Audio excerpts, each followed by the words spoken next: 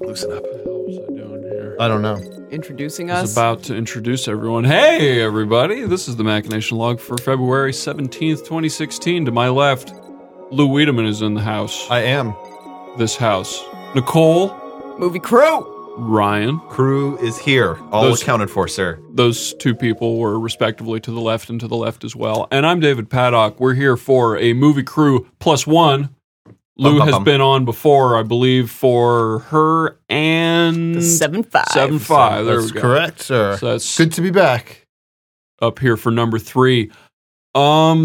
Nicole, you picked Serenity. Did Lou influence that choice? Lou loves Serenity as much as I do. Why would Okay. you say something like that? What? On Insinuating. suspicion. Okay.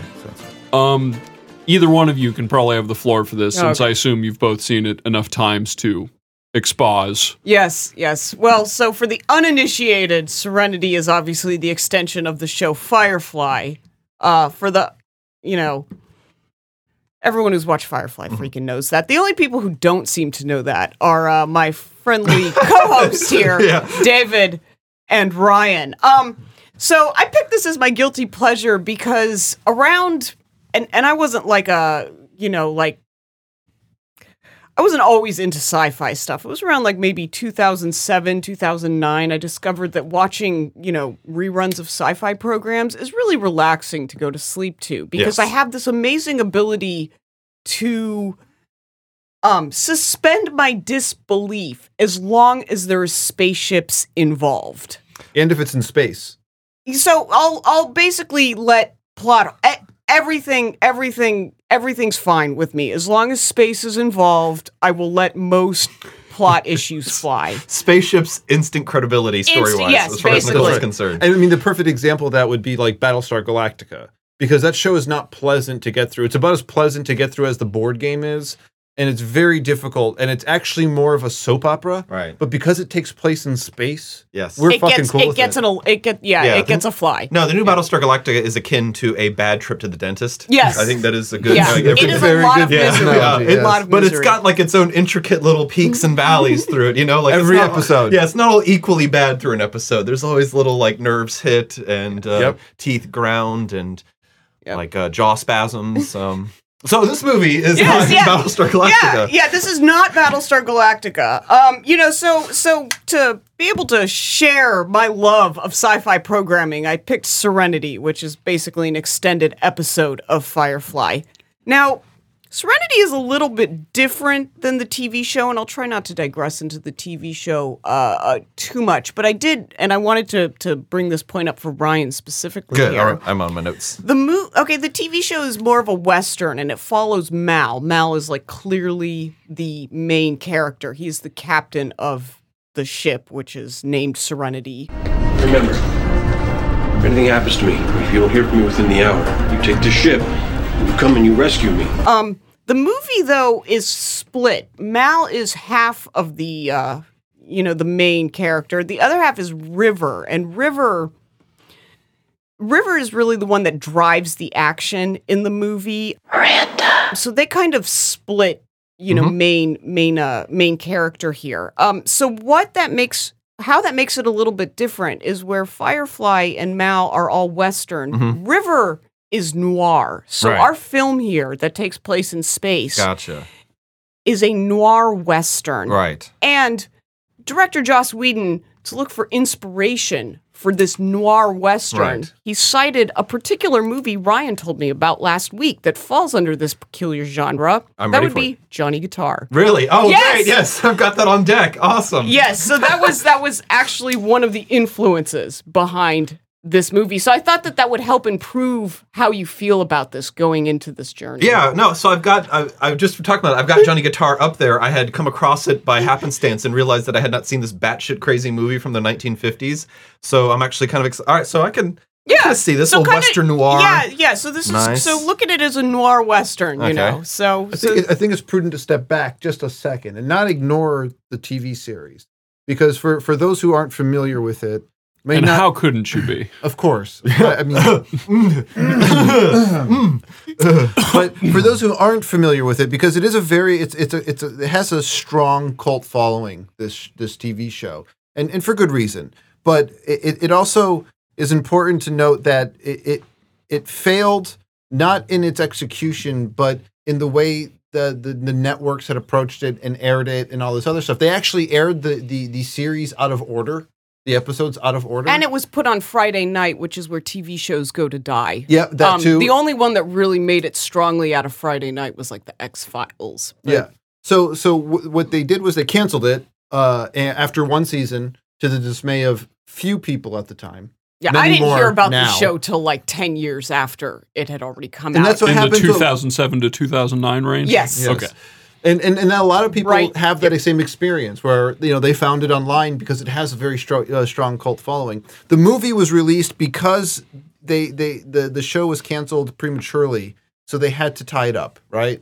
So it's one of those situations where, okay, this is the movie to tie up the show, and so you do miss a little bit of the history when you watch the show. You get more of an idea of the interactions of the characters and why you start to really like fall into them. Like you really get into the characters that are there. They're quirky, they're fun. Mm-hmm. The chemistry between the actors themselves comes out really, really strong in the show as well, and it bleeds into the movie very nicely as well. But I think it's important that give the audience that hey, go back and watch the show if you haven't seen the movie.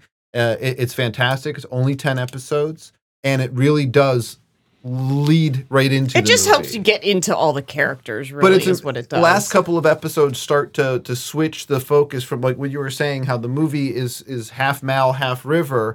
The show starts that off for you. It actually it's all Mal. Then sort of towards the end, it starts becoming more focused on this River situation. And the movie is sort of all of this coming to a head. It's the pinnacle of these storylines. Okay. So. Season 2. So, with that caveat in place, let's dig into that caveat even further. So, this movie gets 10 episodes worth of leeway in the establishment of its characters. Yes. And this is something that we've brought up before regarding TV shows, and it's one of the reasons why we may have to do a month where we investigate TV shows. Because when you have a series, you get 10 hours in this case, or in the case of a lot of TV shows, even more, 12 to 24 hours to establish as much as you need to ground the characters, to make them relatable, to Chris Pratt them, chemistry. if you will. Yeah. You can do almost anything with that much time. You can actually make characters that are completely insufferable endearing. And I'm not necessarily saying that like as a phantom slight against any of the characters here, because given that I haven't seen Firefly the show, most of the cast in this movie is enjoyable to watch on screen. Yeah. And I thought it was, I don't regret sitting down and watching this twice. But there is some cheating going on here. Right? Mm-hmm. And I wonder how effective this actually is as a movie. And it's weird. I don't actually know that I can separate my understanding that a TV show took place prior to this movie coming out. Okay, so and we can talk even just about the opening 4 dissolves that kind of get us set up. I think that's why I wanted to set that up, because I think that's really important to the way it was put together. Yeah, he did. I think that Whedon did a really tight job trying to integrate all the feelings that the people who had relationships with these characters from the show, like trying to at least set them up well enough for the uninitiated crowd. I think it was 3 years after the show. It was, but I think just in the way that he kind of constructed the narrative, I think he did a pretty good job of really, introducing stuff, to the point in where the point of how much you need to get through the movie. Like, obviously, like you had said, you're not going to develop the same kind of relationship over 2 hours like you would over, 10 to 24 hours. But I think he set up the story pretty well, and he did some fun filmmaking to get it going. So I don't know. So do you want to break up like the first? Well, the first part of this movie, dissolves. The first part of this movie is everything up until the introduction of the operative. Probably it's the handful of jump cuts, and this is a dream sequence. The inception moments. There's so right off the bat, we get a setup of the utopian world that is trying to be displayed here, and we're established that there is, the inner planets are all this amazing utopia with technology and everything is great. Matching pantsuit. Yeah. They've got all the good stuff. The central planets formed the Alliance. Ruled by an interplanetary parliament, the Alliance was a beacon of civilization. The savage outer planets were not so enlightened and refused Alliance control. The war was devastating. And then the outer planets are kind of, they're not as civilized, they're not as well developed, they're not as, the Alliance does not have... jeans and boots crowd. Yeah, they don't have as much control over these areas, Right. so it's pretty much the Wild West out there. So this is a little, we see this initially, and then we see that this is a class being taught about how wonderful their utopian, society is.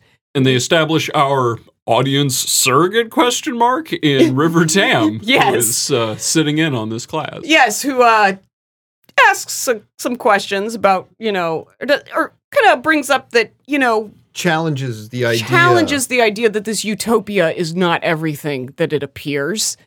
And this is not responded to kindly by the teacher.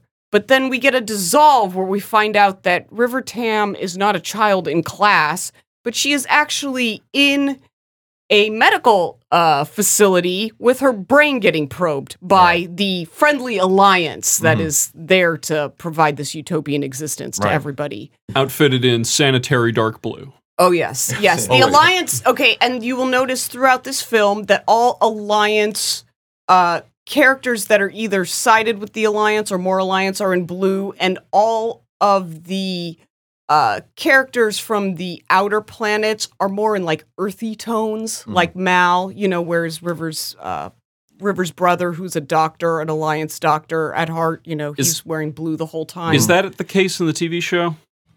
In the TV show, yes, but you don't get as much Alliance kind of action in the TV show. It takes place more in the outer planets. The TV show, like I said, feels completely like a Western. This is a melding of Western and noir. So your noir elements are all in darker, cooler colors, and your Western elements here are costumed in warmer colors. I was just curious because the TV show would obviously have more time to expound upon that kind of thing. Less I mean, money. movies are going to, if you're going to have a Yeah. uniform so that you can be entirely certain whether or not you should trust the Alliance. And the key word here, of course, is no, absolutely not, Yeah. based on the way that they dress and the way they light their sets. Which is ironic, the way they like their sets, because they are the Alliance. I figured you'd be like the positive Togetherness. people, and a little bit of irony there. I see. What? In the show, it goes back to how they set this particular storyline up. Right. In the show, it begins as a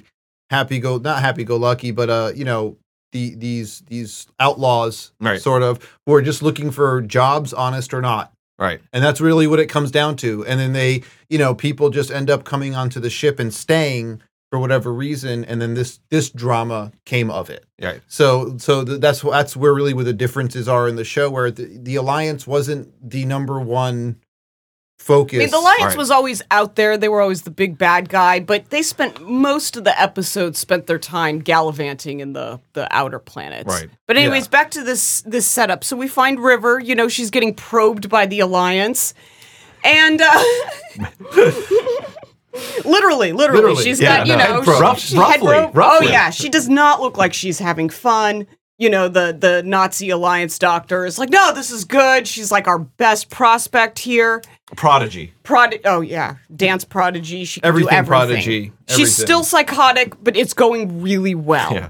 And then we discover it's her brother next to him, and he breaks her out, and then they look like they're getting away, but then we have another dissolve where we realize that we're actually just watching this footage, and this isn't actually happening either.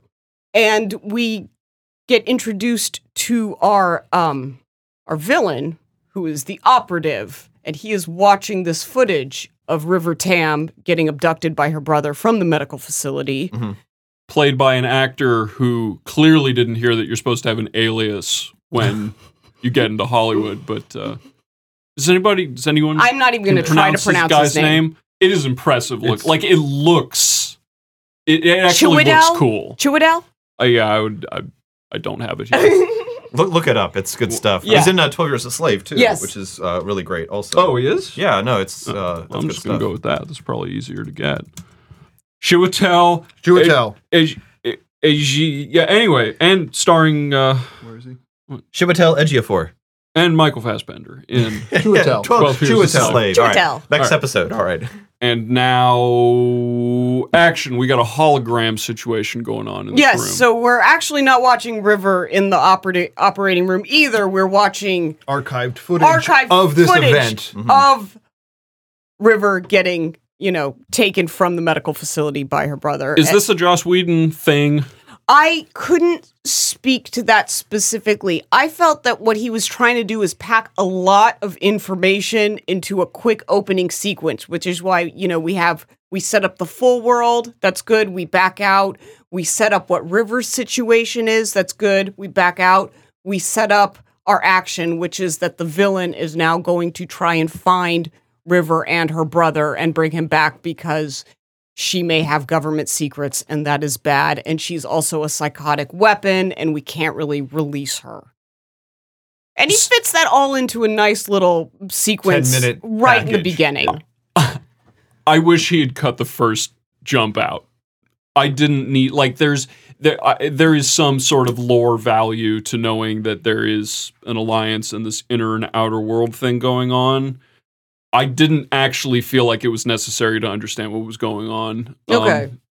Given that it was so dense, I mean, It's dense. It took the second watch to actually properly interpret what the hell was being said there. I mean, it does not come across in the first take unless you already know kind of what he's talking about. Which, again, this is where I was curious about the transition from the show to the movie, because they're not comparable media. To some extent. No, he was trying to cram a lot in there. And here's the other thing: on the TV show, you have like the little opening sequence and song, which sets up the whole world and tells you all about it. It basically does all your world building for you in like the opening, credit intro.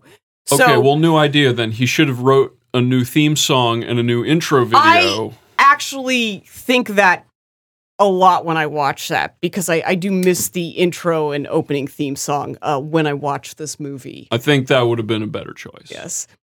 So we set up our cool villain. I'm just saying his task was impossible. He was trying to lay the groundwork for this, and it was supposed to. This is clearly supposed to be the culmination of something that was like stirring in the background during the TV show and the movie. Like, because what happens in this movie, like the scale of the climax of this movie, like most superhero movies, is just essentially unfathomable, verging on unearned. Like, but there's no way in 2 hours to set up what happens here. Like, you can't set the dominoes up fast enough for it to matter.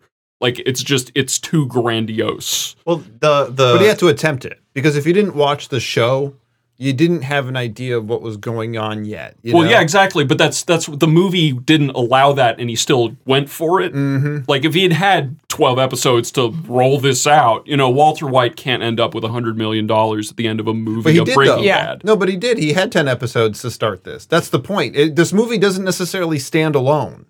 It does work better when you watch the show. The problem is that it doesn't. Yeah.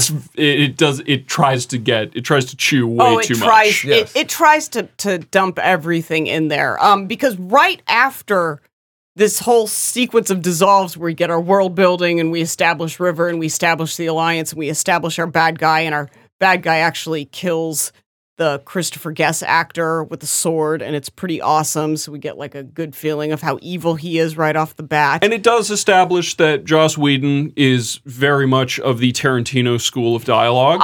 Okay, he is. This is during the commentary track. During the commentary track, which commentary track? The director. I listened to the director one. Joss Whedon he's like Tarantino light, because he does personal mannerisms and things like that. No, he writing style. He loves to listen to his own dialogue. He loves to listen to his own dialogue. The thing is, he does know when he really needs to cut stuff out. Well, he also he admits it. Yeah. Right. So in the commentary, he's just like, I love to listen to what I write. Right. But then he admits that but you can't have a movie that's all that, so you have to cut some of it out. Oh, there was a lot of dialogue cut out of this film. And which it what would have been 3 Tarantino hours fails long. to do 99% of the time, which is, just shut the fuck up with stuff. But if it was good, why would you cut the good stuff out? You got to keep it in there. you gotta keep because you got to movie keep it within a moving. certain amount of time. Blah blah blah. I mean, I wanted to, the Tarantino thing is a lazy comparison to some extent. No, but I it think it's definitely, applicable. I It's think very it's applicable in this case. I mean, I was just using it as a surrogate for he writes good dialogue. But because And I there's love the dialogue in this movie. the style. Well, it's ridiculously witty. well, yeah, it's almost like saccharine in its cleverness sometimes. It's ridiculously clever. And yes. that works great with the villain in particular. In the first scene, I think to hit this kind of dialogue off, it was a great scene to establish it because this villain has, an absolute conviction to him, and he's got a very deadpan stare, which is really good for the style of narrative that gets And spoken. Because it's very play-like. It is, and he has a weird approach because he's always trying to empathize with his victim, basically. Like he tells the guy, This is a good death. There's no shame in this. no, this is good. It's a positive thing. Right. So he approaches his violence from a different sort of place that's almost empathetic in a weird, creepy way. Right. Well, he's that guy that is at any cost. I'm here for the cause. Yeah. For my cause, which is I'm here to keep the peace, to make sure that our government secrets aren't released. To him, he does all of this weirdly destructive shit for a noble cause. The greater good. The greater good. Yeah, no, I'll be honest with you. Like, I'm going to hold this back. He is my favorite part of this movie. Like, That's this is- cool. Yeah, no, like the operative, cool. I think clearly is, I mean, it's once again, it's like a lot of problems with superhero movies. And I like, this is what I've kind of come to realize too, is that it is almost a superhero movie as well. Oh, yeah. Yeah. No doubt. So the other thing was that I was, I mean, I have this problem where I see superhero movies and my favorite character is always the bad guy. And this like fell into that to me as well. Like, I didn't know what it was, but I just wanted to have more of the operative in it. And he wasn't in enough, like the opening scenes was very good. And like his development and the way that he, like, as that character is revealed to you and why he's doing this and what he's doing it for, like, it's just engaging and fun. And, he's like the best actor in the group as well. It's really enjoyable. I think his deadpan works really well because Whedon is a big fan of mashing dialogue and physical comedy. This happens multiple times. That is also true because he casts comedians because he feels like if you can do comedy, you can do anything else. So he tends to just cast comedic actors for all the roles. Right. Well, but even beyond just the simple laugh of the scene, the way that it incorporates, because normally when people are speaking dialogue, there's two reasons people speak dialogue. It's either to move the plot along in a way where the storytellers couldn't come up with a visual method for doing so, or it's to say, oh shit, look out, and like to convey essentially no information at all. Mm-hmm. There are a lot of scenes here, and every scene in the operative with the operative in it has this technique in it where there is a play on words that is reinforced by visuals. Mm-hmm. And the one in this scene that everyone in the theater when we watched this went the fall on your sword line. Mm-hmm. Yes. Where he takes out the sword in the middle of a banter that both of the actors are engaged in. Mm-hmm. And that's, I will grant him, for as nauseating as I find the cleverness in these kinds of movies, that was an exceptionally well done one of those. And there are a couple of them as they go through the story. And that's part of what makes the charm of the whole Firefly / Serenity world is that level of stuff. People really attach themselves to these. This is why they love it, because of these things, because he thinks of stuff like that. Yeah. Well, I thought it's always a very clever dialogue as well. The dialogue throughout this movie is very clever. But okay, so we introduce our operative. Like I said, we get that really cool sword scene, and then we cut from all that dense Alliance information to this is my boat, and then we get to see the the Serenity crew. The Zissou-esque scene It of is following the it is entire all boat. in one take. He basically works his way through the entire crew as the fucking stuff is falling off the ship and they're about to crash, and you get to kind of see the pace at which these people operate, which is very different than the Alliance. It's a little loose. Yeah. We crashing again? Talk to your husband. Meal prepped? Good to go, sir. Just loading her up. I mean, this is a ragtag. Definitely a ragtag. Ryan, are you not a fan of ragtag teams? Yeah. No, I'm not a fan of the A-Team. Fucking hate that shit. Look, I never root for the little guy. I don't know if you know this about me. I am all establishment. I am all Alliance.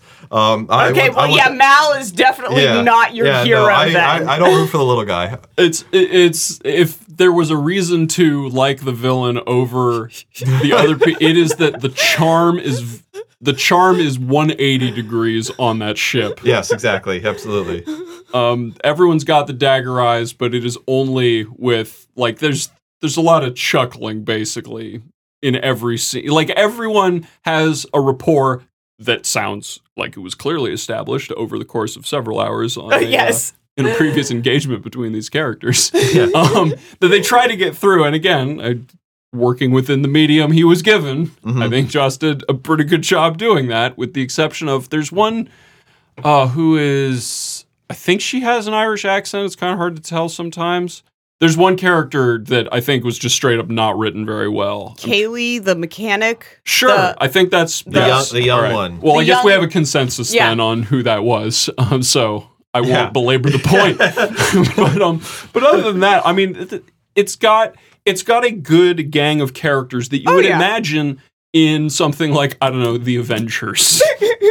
It's very... I see more like Guardians of the Galaxy, but hey.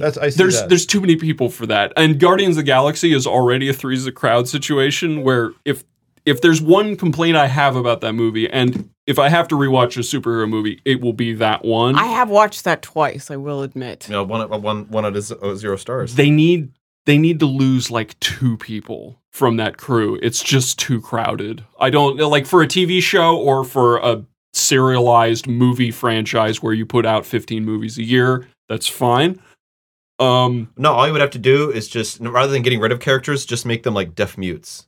And then they could just like do their jobs and look cool around there. That would. Well, now you just got minions. Exactly. Yeah. No. God, you are such a systems guy. I know. But that's could work efficiently. But that's an important thing. If 20% of them didn't talk. The systems. That's like the difference between the TV and the movies. Is that movies have enough time to explore tell like two people's story. To tell 2 people's story within the realm of like an idea or a concept. Like you can pose a question in a movie and you can sort of tease the answer out over 2 hours. You can't establish 8 or 9 characters in a movie unless it's Ocean's 11, in which case you're not established. Does anyone know the names of any of the characters in Ocean's 11? No, but there's they all Brad Pitt, George Clooney, Matt Damon. There's a black guy too, right? There has to be. Sure. What's his name? It was post-Obama. It had to be Bernie Mac. There we go. Yeah, sure. Yeah, I think he was in that movie. Good enough. He's black. Yeah, he's been in there. He had to have been in there by 13, right? You might have been dead, but that's okay. Yeah, I don't like it falls into this realm of novelty. And I guess did any of the actors in Firefly end up making it big? I don't watch enough other television. Here's another thing about sci-fi, and why this makes it a guilty pleasure. Because Ryan said that, your guilty pleasures should be great, but not necessarily good. Yes. And one of the problems with sci-fi is that they usually have way less budget than they need and way less time than they need to shoot it. This movie and the show was no exception. So basically you have a B-list crew here. Nathan Fillion, Mal, he was a Canadian soap star, and I think he is like the lead on that show Castle. He still is a Canadian soap star. So, he's big in Canadian markets, and most of these other actors are from guest roles on other sci-fi programs I have watched. Jane was in that Chuck show. Exactly. You That, know, Kaylee, the one you don't like, she has been in TV since she was like 6. She's been a guest star on every B show you've ever imagined or could imagine. But I gotta say the hot crazy girl, River. River. Not Summer a bad Glau. get. Not a bad get. I'll be honest with you. If I do say so myself. She's actually made it to a couple movies since this. I Still believe. doing stuff. Summer Yeah. Glau. Summer Glau. Summer Glau. Yeah, Inara, she was the crazy child on Stargate, you know, and now she's the whore in the... Oh, and then she played Ryan Reynolds, Deadpool's girlfriend. That's right. Ah. Yeah, so she's moving out. Yeah, moving up. All right. My favorite, like, because I like this crew, like, visually. Like, my favorite is I love Zoe, the big Hispanic, like, the second mate. Oh, yeah. I love her aesthetically. Like, her hair's big, her lips are, like, she's just, like, big and stoic and... Yes. Strong. Strong. She's and like Lana from Archer. Yeah, she reminds me of Lana from Archer, less whiny, though, and I love her aesthetically. She has the air of being the reason the ship doesn't fall apart. Yeah. She just like exudes that kind of like because organizational authority. Yeah, because Mal is a loose cannon, and she won't question Mal's authority, but she will ask him to question his own decisions when it is necessary. And O'Grant for as unbaked is maybe a little harsh, but half baked as the relationships have to be within the movie. Zoe's lines are economical in a way that makes her character actually stand out in that crew. Yeah. Where she does not feel like a caricature the way that everyone except for Nathan Fillion basically feels. I mean, Nathan Fillion is obviously also a caricature, but he gets enough lines to get over that. Yeah. Whereas Zoe is written in such a way that she came. I mean, there's a reason I like her in that role. It's because it actually felt like it was put together correctly. Yeah, I really like her. And then I'll be honest, my second favorite crew member is Jane, the muscle. I think that guy's just hilarious as the beefcake muscle guy. Everything he says is Chuck funny. Too, the actor. Yeah, I just like that actor. he always plays the muscle. He's always funny. He's always got a lot of guns, you know. And grenades. Yeah. And grenades. Sometimes. Ryan, who's your favorite Firefly character? I liked the operative. No, he's not a member of the crew. He's trying to kill the crew. Who did we mention? I like that leaf-floating queer ginger guy, the pilot. Wash. Yeah, I liked him. He's my favorite. Yes, yeah. who's Zoe's husband, actually. Yeah, absolutely. Yeah, no, he's my favorite. The leaf of the wind. Did we get them all? Yes. Did we get them all? And if two of them were going to be married, it would be those two. So that also fits quite well. Yes. Who's your favorite character, Lou? I like Mal. You like Mal? Yeah. Mal's a good character. Well, yeah, because it's one thing. What draws people to a show is how much you can relate to some of the characters. A lot of times, and I relate to Mal because he's someone that doesn't have everything together, yet he's still responsible to keep everything together. So it's almost like he's just pushing to do the best he can with the limited ability that he has to do that. And it just seems to work. Of course, it's a TV show, so they have to have another episode, or you have to have the movie, so it's supposed to just work. But I can relate to that in that aspect of I'm a dumbass just like he is, but we still keep shit together. Some big shit together. We keep a ship up in the air.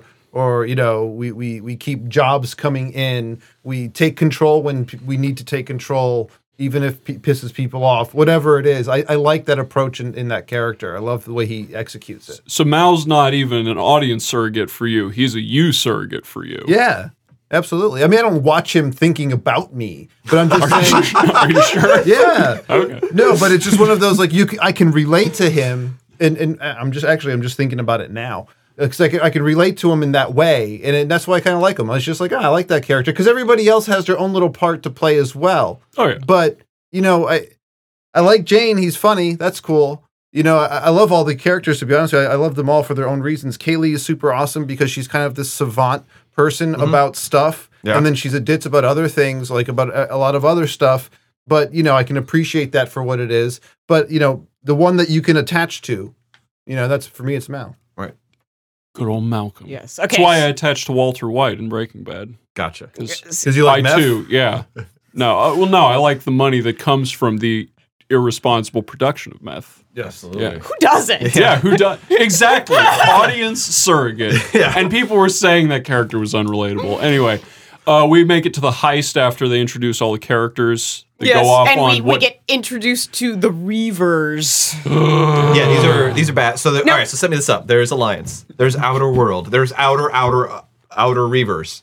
Yes. No. And then there's something beyond the Reavers. No. See, you have your central planets, which Alliance. Are, not necessarily. They're all supposedly controlled by the Alliance. All right. Okay, but you have your central planets, which Where are the Alliance has a tight control. Yeah, they have a tight control because it's closer to the center. All right, so it's looser. Because then on you the have edges. your outer looser planets on the edges. and the outer planets is where it becomes a little bit more Wild West. Right. Okay. And then you have like the edge of the Nice. galaxies, Where it's just dark. where it's just just dark, Mongols. and it's just more dark. Yeah. You know, and that's where the Alliance just doesn't have the resources to go out there and patrol and police the lives of everybody. So the rule of law is like a radio signal. So- It just Yes. fades- and the fades Reavers over are distance. the Reavers are a good segue into what steps into like the next sort of Well, see, so now I'd like Storyline here. to read a little line from the TV show actually about the Reavers, because the movie actually kind of wraps up what the Reavers are and where they are, because during They're a little rapey. yes, because during the beginning during of the show. they were just sort of like the boogeyman out there. Well, and even at the beginning of the movie, there's still the boogeyman. But we do learn later on that the Alliance had a hand in these Reavers. But unfortunately, the show got the good line about the Reavers, so they couldn't reuse it in the movie. They couldn't re-reaver it. But this is basically how you're introduced to the Reavers in the show. If they take your ship, they'll rape us to death, eat our flesh, and sew our skins into clothing. And if we're very, very lucky, they will do it in that order. Ah, very nice. Zoe informs us of this. Ah, very good. Okay. So And we see this- you can take it seriously when Zoe says it, She because delivers she's it. the most economical person there. So if it didn't need to be said, Gotcha. she wouldn't have bothered saying it. and we can see the importance of that actually Yes. in the movie, where just when this heist is underway, right? We can jump into this now, right? Yes. And Move the on to our heist. and they're taking what they need to take. They suddenly get word that there are Reavers around, and that's not a good thing.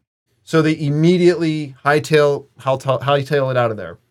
And of course, somebody gets caught by a Reaver, a human, I guess, or That they a kicked regular off person. their little hovercraft because they couldn't carry them. Yes, Yeah. Turns out that robbing a joint makes you fast friends with some people. Yes. You know, Apparently, Yeah. right? So this poor soul gets left behind. Well, he kicks him off the getaway car, right? He pushes Yeah. him Yeah, off. like yes. like This is like not Christmas Mal's story best day. down the slide. Like you will be Well, off the boat. but The here's best kind of reason. Okay, Yeah. so back to why I like Mal. You have to make those decisions because he understands that. Okay, well, right now we can't take another person. We will Right. be slower. We can't. I can't fit make the this. moral decision. Yeah. I have If to Mal make is standing on a cliff somewhere and there's a fat guy in a trolley coming by, I think I know who to bet on. That's right. So I can feel safe in his logical circuitry in that moment. and you can see in the movie, you can see where he does the split second of thinking about what the right thing to do is, and then acknowledging the fact that he's not going to do the right thing right now, and I have to do the thing that I don't want to do, and he ends up kicking this guy off the little hovercraft. And of course, he's left behind to fend for himself against these Reavers, which doesn't mean much because you don't fend yourself against anything at that point. It's Reavers. They're a little rapey. Yep, They're a little hungry. they're gonna reaver. Mal Reaver's gonna does reave. Mal does the honorable thing, and he shoots the guy in the chest to kill him and save him from the tortures that Yes, that because the come with being Reavers caught by don't Reavers. want to eat you if you're not alive. They don't want to rape you if you're not alive. Yeah, They don't yeah. want to skin you if you're not alive. You're not of any interest to them dead. So Oh, imagine I was those- under the impression it was one of those mercy things, but I guess if it's more practical, that'd be Mal's style. So. Well, no, it is a mercy thing. That's my point. He Okay. shoots him in the chest so that guy does not have to deal with the torturous, I know Reaver it sucks because he experience. kicked him off the hovercraft, but then he did mercy kill him. So Yes. it was still a rough day at the office for Mal. Oh, absolutely. Yeah. And he could have just shot him off the thing. He could have just saved the boot kick. He wasn't thinking. He could have been more efficient about There's a it. lot going on at that one moment. Yep. He didn't have time to think that he should have just murdered that guy straight up while he was begging to stay on the ship. But it does illustrate how ridiculous this Reaver is in this story. They bad. Yeah, they're bad. And we don't even know why. They're just out there and they're really crummy. So they make it through the Reaver thing. We get a little action. There's like a high-paced chase, and they get back onto the ship and they get away, and which that's about as much as needs to be said about it. Yeah, it's just a little action sequence. And so then we meet the Mal's employer / the River reveal. Because until this point, River was just a crazy girl and her brother, and they're trying to escape the Alliance. But no one had ever seen River, act out. They knew she was nuts, but nobody knew that she was some sort of killing machine. Yeah, she was always sort of well-behaved on the ship. Yeah. She's subdued. Quirky. Yes. Some folks didn't really like them around because they're weird. She was just a grunge millennial. She likes to smell things. Yeah. She walked around barefoot a lot. Yes. Yeah. No carpeting on the boat either, by the way. This is straight graded I would metal. hope not. Okay. Probably they aren't really made for comfort, those spaceships. No. You got to keep your edge. Yeah, absolutely. You don't want to go soft in space. Yes. The lack of gravity will make you soft anyways. Yeah, my bone density's just draining watching this thing. Muscle mass. Do they have mattresses on the space station? Nothing, man. There's just nothing. Yeah. Well, Tempur-Pedic was developed by NASA, so they must be using that foam for something up there. I guess. I've never really considered it. I mean, I know Buzz Aldrin didn't need it because he's a badass. If fleas or lice couldn't exist, just a little bit of hay would be nice, Like something. They look like they're sleeping on greasy fucking scrap or something. I guess if you lower the gravity, you would just float. It'd be like sleeping in a flotation I need tank. support. I can't. Let's turn this around. So. Okay, so we get. These are the important questions. Well, and these are the things that Well, they had a whole show to Sesame this. Three would have got into this. I know, and these are the things you have to bypass. Okay, when you watch sci-fi shows, because we've read lots of. I like space on a reality level and a sci-fi level, and when you watch the show and understand what's involved in reality, you just have to ignore all of the things. Okay, where do they? Okay, here's the other thing: is if you want to start worrying about about the actual space stuff, you have to then get into science fiction.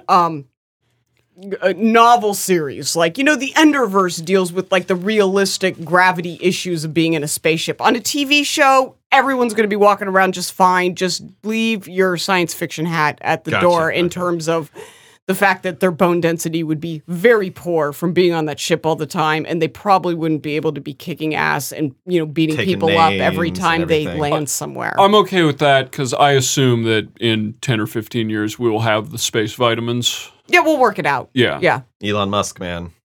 Yeah, in the Ender's Game, they just made the kids work out for 30 minutes a day to keep up their bone density or something. Yeah, that's all it takes. Turns out they'll figure it out. So, but in the book, you can develop those. That's what I mean. So in a book, you can develop these even longer. Yeah, we're talking about an entirely different thing now. Yes, that's not even characters. Yeah. We're talking about a movie from a show. Yeah, we need Ben on here for that. So here's our River character moving our story forward because she gets a subliminal message while everyone's at the bar, watching a cartoon from a Korean commercial. Yes. God Almighty. And she just kicks everybody's ass in the bar. And what do we say? Indiscriminately.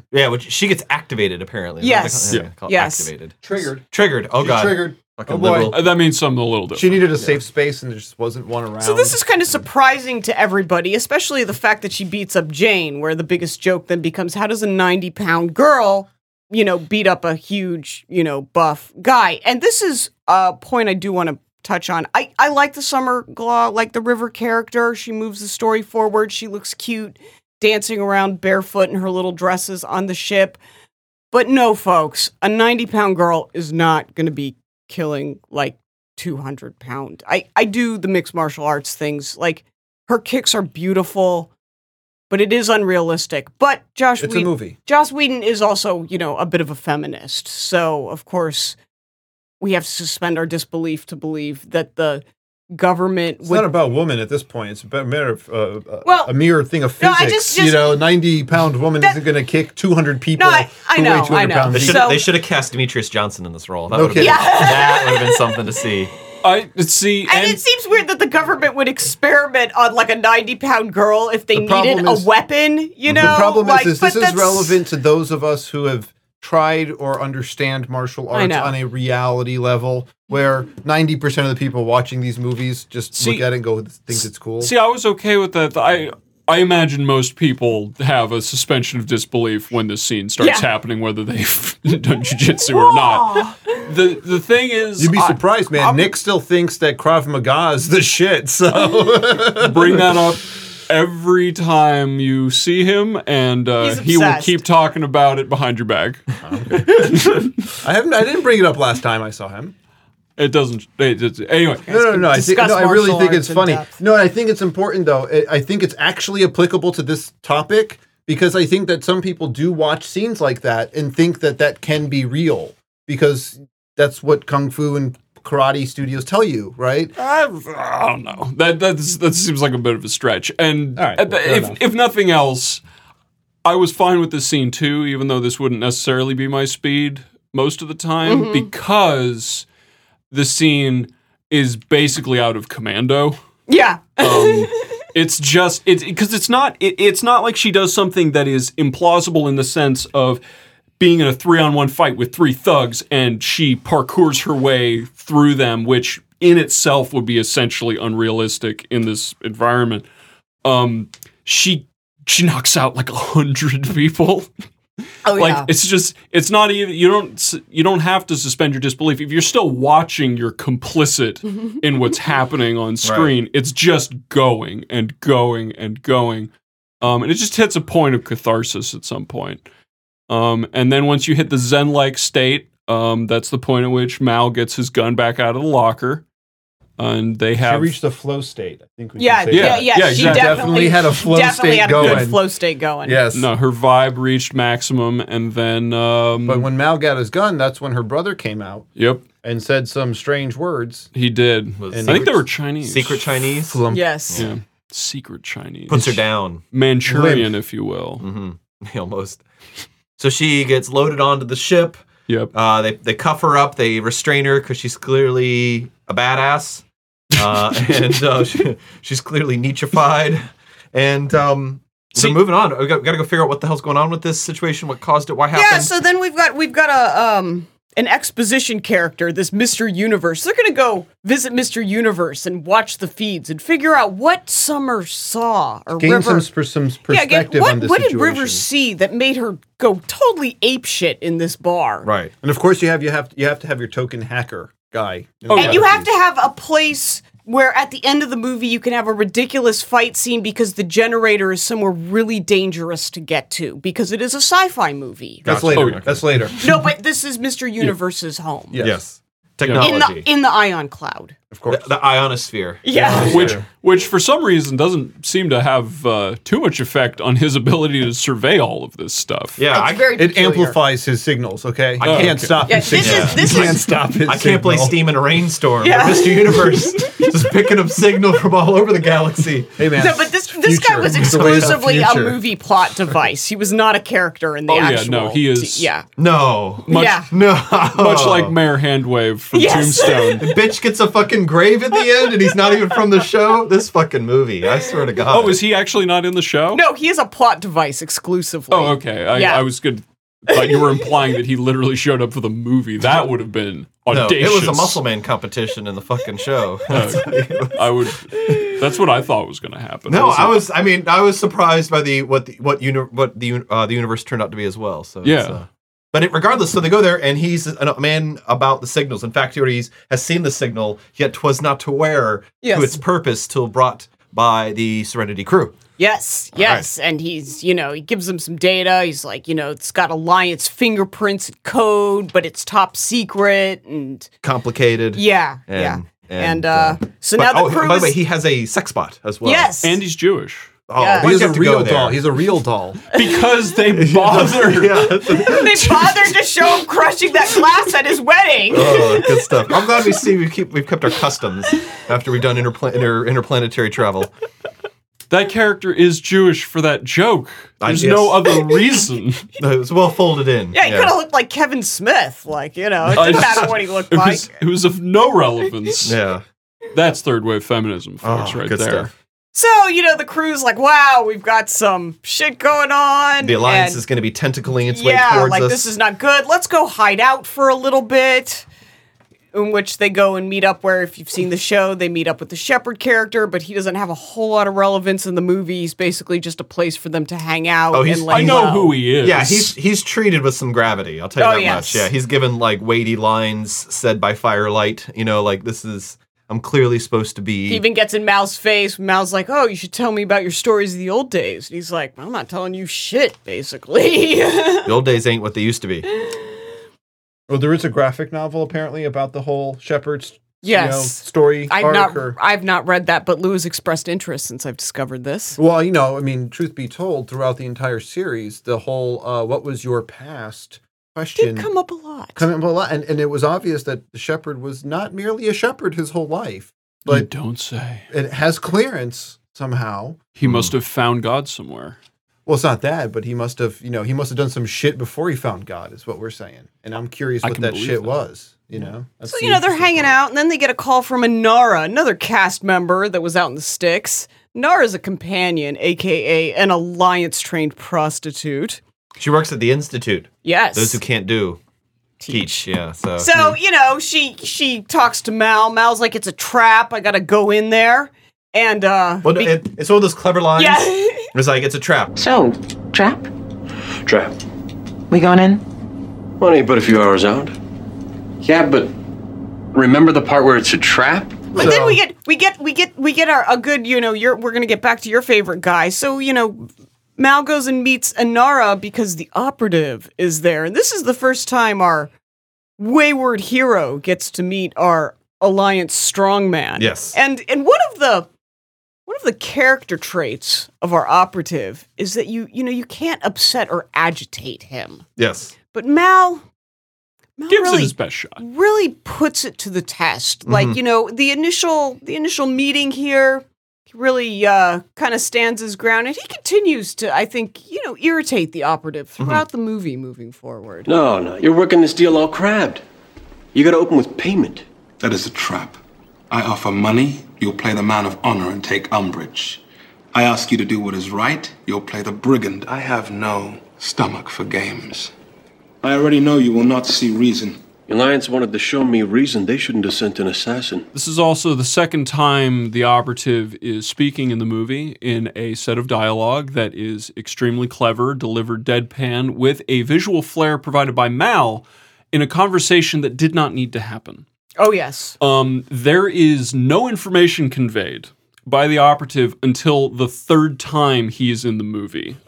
Basically, he could, in his first scene, when everyone shows up to see what he's doing in the hologram archive, he could have just stabbed everyone and it would have made no difference. He almost He very nearly does, Yeah. but he stops to deliver some clever lines. Yes, but he has to set it up. Yeah, he has to set it up. I mean, he sets up that he is actually working for the Alliance. It sets up that he is one of these really weird kind of rogue. He has no name. Mercenaries. You know what I mean? In a sense, he doesn't exist. He's a ghost. No, but That's what I'm saying. that's the thing, is the fact that he's a ghost means he talks a lot don't for need being to a know ghost. anything about him. Well, why not, though? I remember when you mentioned this, and I was like, well, I remember the Black Monk. And you thought I meant the old shepherd dude. Yeah. I'm like, no, I fucking this was who I meant. This is who I thought I was talking about, like the Black Monk. Like this. Yeah, the black dude. He's got like the hair. He's got the crop hair. He's like he's a probably zealot. not married. Yeah, he's a zealot. He's unreasonable, and he's got some. So He's a monks fundamentalist. are unreasonable and zealots. Yeah, man. Sorry. I've seen Kung Fu. They're just unreasonable about peace and brotherhood. That's all. That's the fucking unreasonable part. He's just, like completely Shaolined himself, and the audience gone can't away see from the me Buddhism. laughing, walking around the room.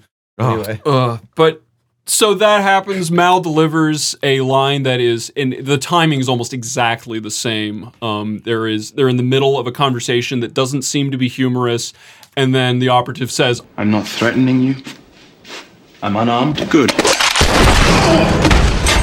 And that the timing on that is almost exactly the same as the sword scene. Well, and then there's it's also a rhyming scene. But then Inara has the exact same timing at the end of this fight scene where, I don't remember what the first two say, but the operative's like, well, this is not what it appears. And Inara goes, well, and that neither is that. That's not incense, and blows. And, it happens to be timed perfectly to where, Inara and Mal are in the back of the room and the operative is right in front of the incense that is about to go off. So all the characters get to share in this kind of banter, this kind of timing. 1, 2, 3, yes. bang. Yes. is. Well, I did like that. It's a good point you brought up because I love the fact that he just shoots him. Because in other movies, I'm always sitting there going, I know it wouldn't make for a good movie, but goddamn, just fucking shoot him. Mm-hmm. Just why are you talking? Like in every movie, the good guy's got the gun out and he's like, all right, I got you pinned, and then they have a conversation and he gets away. Mm-hmm. You're like, if that conversation didn't happen, if you just didn't fucking shoot him, kind of like the way our operative likes to manipulate nerve clusters so that people fall. That's on totally things. realistic. Totally realistic. I think that's probably the worst part of that movie for me. Is that I hate that. I'm a nerve cluster fan. What can I say? I have no idea. Oh, he can't show it to you. It's too deadly. Yeah. Oh, I got this nerve anyway, cluster so, thing. Nara and Mal make it back up to the ship. They so teach now that we in have... Krav Maga, What's that? What? What was that? That's a nerve cluster. That's a Nerve McGraw, man. Didn't you hear that? So Mal gets back on the ship with Inara, so we have even more people on the ship now because we have our companion, and the whole crew's back together now. The whole crew is back together. They go back to their hideout, and they find out that shit got burned down, and the Alliance is after them for reals. Boy, that Alliance. I don't know about them anymore. Yeah. They seem like some rough operators. Yeah. Oh my God, what are we going to do? That's a good question for the movie to answer. No. They know what they're gonna do. They need some convincing. Yeah, they need a plan. Well, they need a plan, but we have to back up a little bit because I refuse. We're gonna do it anyway.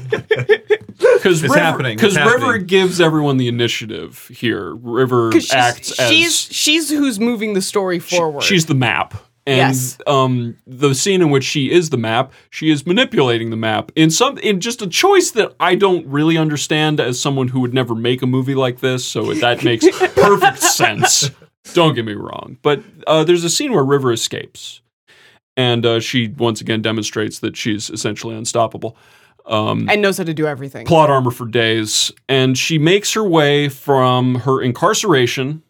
Jade, in the middle of all of this, attempts to kill her after being and in the show, hot-headed. he attempted to turn them into the Alliance on multiple occasions. This is an ongoing, tip between ongoing them. problem. Yeah. And one thing I think I don't know if we mentioned it in the beginning, but she was not just in a medical facility being researched upon. No, they were trying to program her to be this badass fighter, And this it like worked. ultimate weapon, really, for the military. She was unstable, but she was better than their other was- subjects. Only because they were interrupted in their work. She was a Otherwise, the Alliance prototype. does quality brainwashing. She was a They're prototype, the best but brainwashing. the best prototype they had at that point. The best prototype ever. Yes. She was the LSD of her time. Yeah. MK Ultra never forgets. So we have River makes her way to the front of the ship, and her trigger word back when they were in the bar, when she was going commando back in the bar, she says Miranda to herself, and the crew figures out that she says Miranda, but they do nothing with this information. Well, they don't know if this is a person, if this is a place, if it's a thing. They don't know. There is even her brother, the doctor, asks her. That question. Yeah. That face. Are you? That was great. Miranda?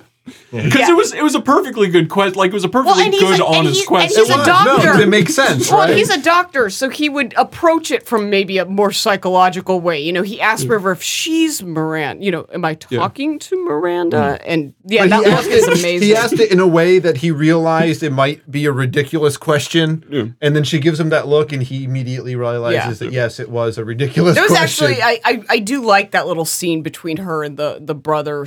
Where she gets really kind of panicky about these powers and these memories that she has that aren't hers, and she doesn't want to carry them. I think it was a pretty good. It's a pretty good little emotional high point. I agree. Yeah. I think one point that we forgot to bring up in the past was when the operative in that opening scene in the archive room and whatever, trying to kill the guy with the sword and the nerve cluster, blah blah blah. Well, he made a comment about how this doctor that was working on River, how he allowed her, who was apparently a telepath as well, right? Of course, allowed her in the same room as high-level government officials. And that's where this Miranda thing starts to sort of make sense. Because now the operative's goal here, because he's under the assumption that this woman has read their minds. And he's under the assumption that she knows their secrets. These highest level people in the government, she knows their secrets. That's why he needs to get her. Yeah. Because we can't take the risk of her knowing these secrets, right? So when she gets triggered, which we learn why and how later, right? But she gets triggered, she says Miranda. That's really one of those latent memories of her reading these people's minds coming out. Yeah, because they're not telling her about what Miranda really is. And she had no direct involvement with this Miranda situation. So we come to find that the operative's motives are founded. You know what I mean? Like, she does know shit that she shouldn't know, quote unquote. He thinks that she shouldn't know. Well, how's that going to unfold? Well, so we figure out that Miranda is a planet, and we need a plan because the Alliance is after us. So it's a planet that is surrounded by a belt of reavers. Yes. Dun, dun, dun, dun. So they have to raise the stakes. Yes. And we're going but before that happens, the whole reason we went on this segue. Oh, yes. I don't like how they reveal this planet. River did not need to subdue half of the crew and go rogue to the front of the ship to investigate the planet chart to find Miranda. I find it highly improbable that she could not have politely asked. I know she throat punched her brother to get to that map. She had that secret word that put her to sleep. I know, she was very scared they were going to try to subdue her again. She justified that. That's okay. And he had it coming. And no one else would have objected. Yeah, That's he right. had it coming. He's a little broody. But she could have asked. Use your words, River. Use your words. Her brother even said that. You could have just asked me nicely. Mm-hmm. Yeah. And I could have. Like, come on. Maybe I would have, argued for your cause here and got you in front of a computer. This is where my suspension of disbelief hit. Well, and in this movie, it's like it's in this breakdown in human communication. Well, not only that, but like her brother apparently constructed this complete artifice of a successful life, only to have access to her maybe at some point. That's the one redeeming part of his character. Throws all of it away to rescue her. See, this is what you missed. She gives him no fucking credence. Well, you missed the, no fucking credence. You missed the show really sets that up. I get it from the movie. It's the pay's good. Yeah, like he is like, I've got a life. At some point, I'm sure he was sitting in his rich house and his successful life, and I'm sure his beautiful wife and his lovely children, and he's like, fuck River, man. I'll just take this. But no, he fucking goes and rescues her, and that bitch isn't ingrate. It's not madness. It's love. Yes, love, as the operative says. Absolutely, he understands this. Yes. No, and but anyway, they stick all these redeeming qualities in the Doctor for some reason. I don't know why. He's a little broody for my taste. I don't think he conveys the moral gravity with which he operates. He's my least favorite character on the ship. I would go so far as to call him uncharismatic. Yes, he is in fact the worst actor on the movie as well, in my opinion. But all in all, that's fitting. Yes, absolutely. He is a doctor. He is a doctor. Yes, you need to do the least acting. Can you give a shot? You're hired. Let's do this. So I like his fake needle. Yeah, here's his fake needle. No, he's Look done, right? at someone and act like you're caring, and you do care, but you can't convey that because you don't understand how emotions work. That's right, because you're a doctor. He's like, huh? Doctor. So she's in front of a console. Face. She's in front of a console, and she's again another standoff. Yes. Right. We have Mal. Yeah, she's on the wheel. She's at the wheel. We have River, and no, she's not at the wheel. She's in front of a console, looking at this planet on the screen.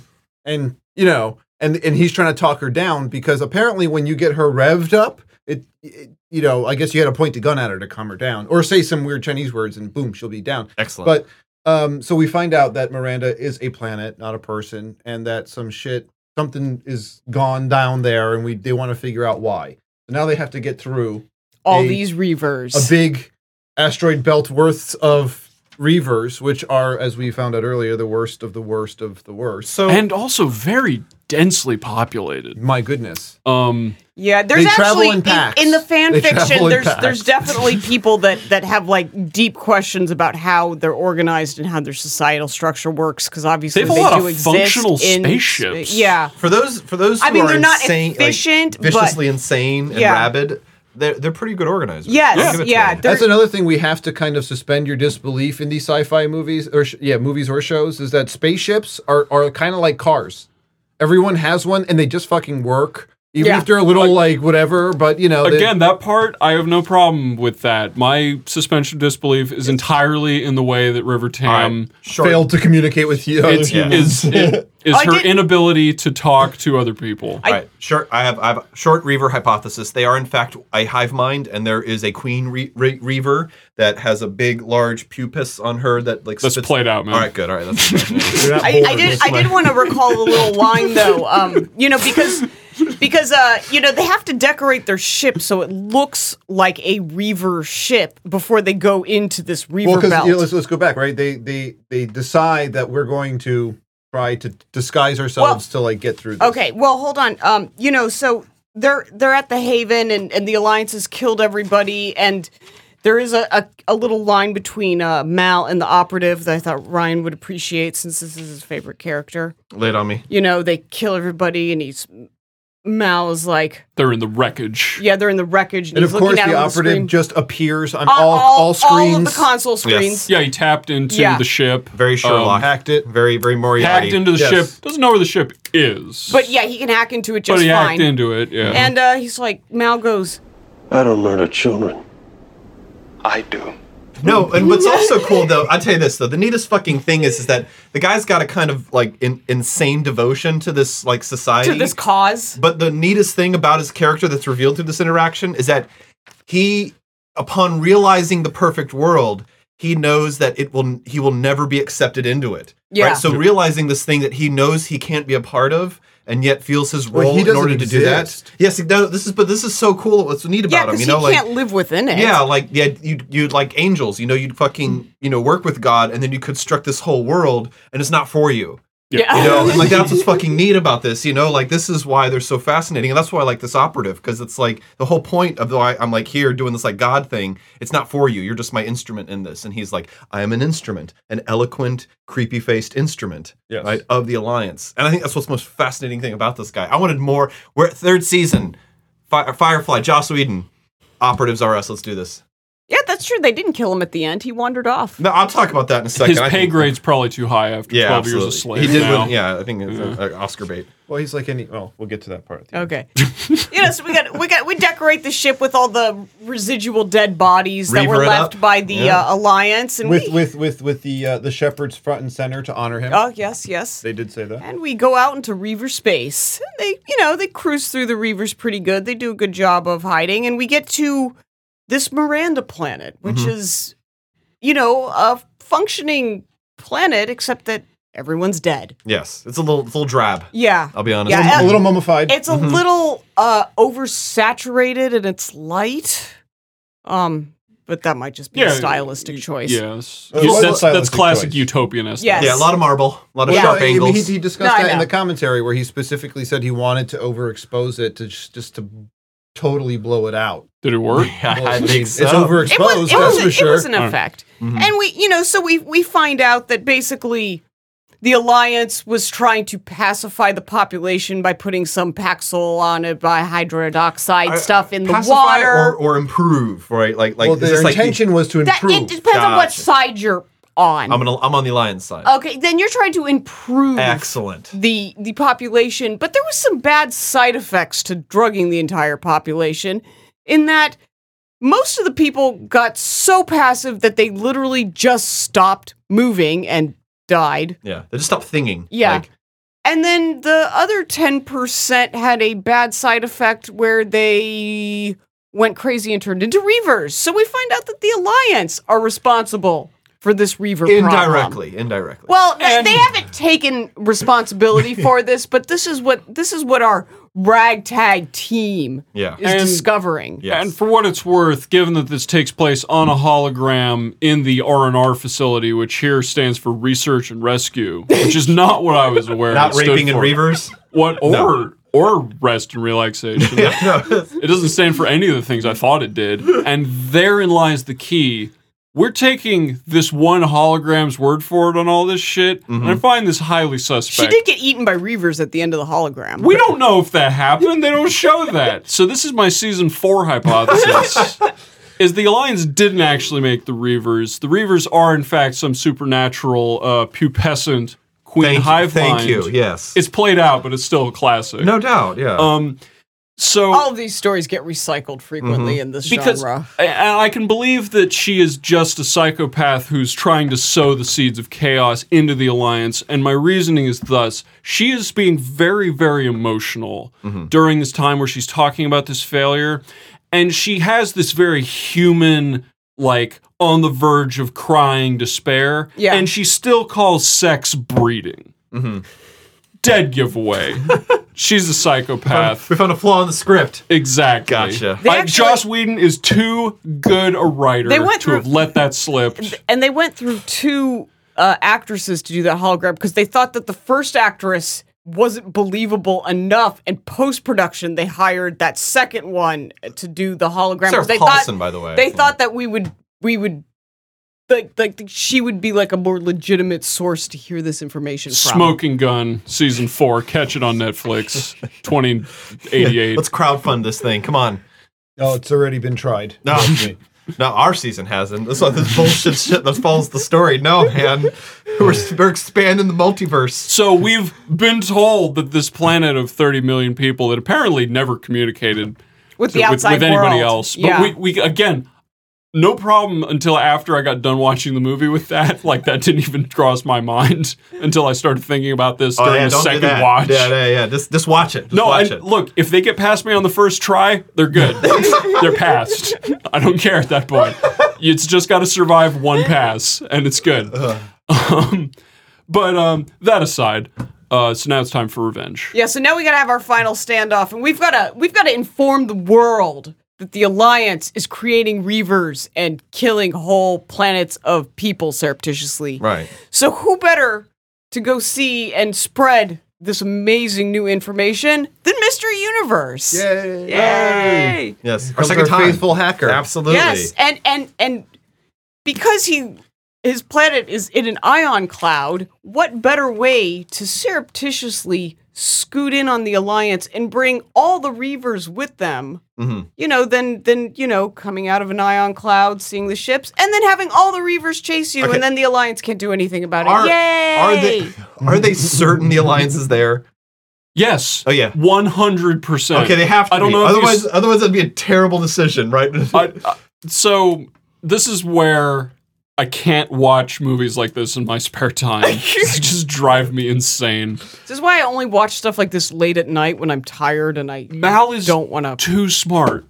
Mal is way too smart. Like, when he goes down to get Inara, he has the pulse beacon on him. Yes. Thankfully, he took that and not the NavSat, which was the other way they tracked where he was. Right. Like, it's the way that they set this up with the Reaver. It's Mal knows exactly what is going on in a way that is annoying for the reason just stated. What if he was wrong?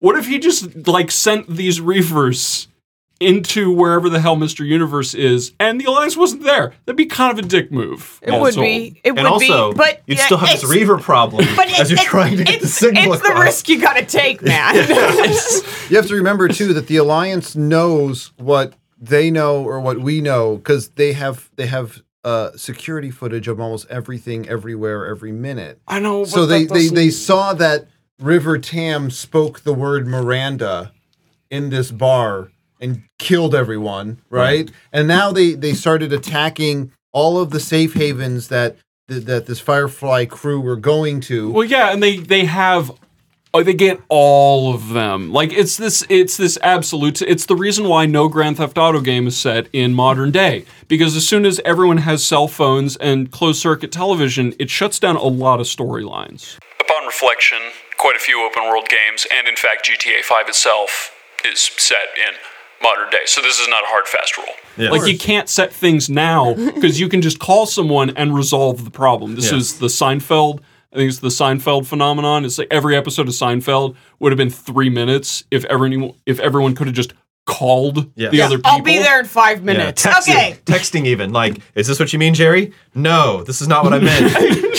All right, yeah, like it's the modern world sucks for this, and this is the reason why the most successful shows and movies nowadays are about hackers or people who are off the grid or zeroed, because they're the only people far enough away from cameras to justify the way they behave. Because otherwise everyone just acts like a rational human being, because if you don't act like a rational human being, you get drone struck. Yes. And that's not a great movie overall. Yeah, you get operated on. Yeah. Operative. So we've got our final battle. Speaking of operatives. Yes. We've got our final battle here. We got the Reavers attacking the Alliance. We've got the Firefly and the crew sneaking in and gonna broadcast a signal. They're gonna broadcast the signal. We've got like the zombie standoff where the crew is defending a bottleneck from the Reavers coming in so that Mal can go and put a signal in. And we've got, the upsetting, shocking Wash dying from a, someone harpoon. dies. The stakes are real. Yeah. Yeah. It kind of makes it, makes it intense. He'll be back in season 4. Yes. He'll be revived. Luckily, Mr. Universe he's dead. Obviously the Alliance, since they knew the operative has been there. Yeah, the operative has been there, but he did leave a little message with his sex bot for Mal, and he tells him that there's this really scary generator shaft that's really hard to access with lots of chains and shit. But that's where the backup computer is to send this message out. Yes. Got backup. Yeah. Of course he's got backup. Yeah, I have no intention of actually going to the backup at any time. Like the bridge is out, like I'll get it set up later. Well, the bridge isn't out. He just only has the control for it on the inside. Yes. That's a poor choice. So you have to climb through monkey bar through chains. Dude, he's Jewish. That's not happening. Like I don't buy it. But that was racist. You take it back. In our standoff of good and evil, Sandy Koufax, like Mr. No. But our standoff of good and evil, both Mal and the operative are more than willing to work through this American Ninja course to have their final fight. And while that's going on, the last of the crew, the last stand. There we go. That's close enough. That's what I meant to say. Yeah, they're trying to bottleneck the Reavers from to give Mal time to do this, and it's going poorly. Yes, they're not winning. No, It's they're not very doing a depressing. great job. And everybody's affected. Yeah, and it doesn't quite have the same pattern to it, but the way that people get killed or mortally wounded is very effective because, and that I assume this is just Whedon's direction on this is decent. It's in the same way that as soon as Mal knew that the operative was unarmed, though wearing body armor, he just shoots him immediately. The doctor stands up and says something and gets shot while he's saying something. And that scene is like a lot of action movies can go for an hour without having a scene that is that effective just because it's not that fast. Like it doesn't have the speed at which actual combat actually like occurs too. And it's weird that movies don't manage to do that. Like it feels like they almost prime you in a way, and this is one way in which it's not a superhero movie, because in superhero movies they telegraph every wound. Yeah, well, and I'd also like to make a quick comment on the fight scenes in this movie, because one of the things that frustrates me with comic book movies is that you can never actually see the action. The cutting is so quick, like it's very hard to see the fights go down. And they're all terrible. Most of the cast in this movie did their own stunts. So the action, even though like what you were saying, it happens fast in terms of when he gets caught, but you can see the fight scenes happening. Like they're not cut so much that it's hard to like visually, there's figure a out sense where of you are. space.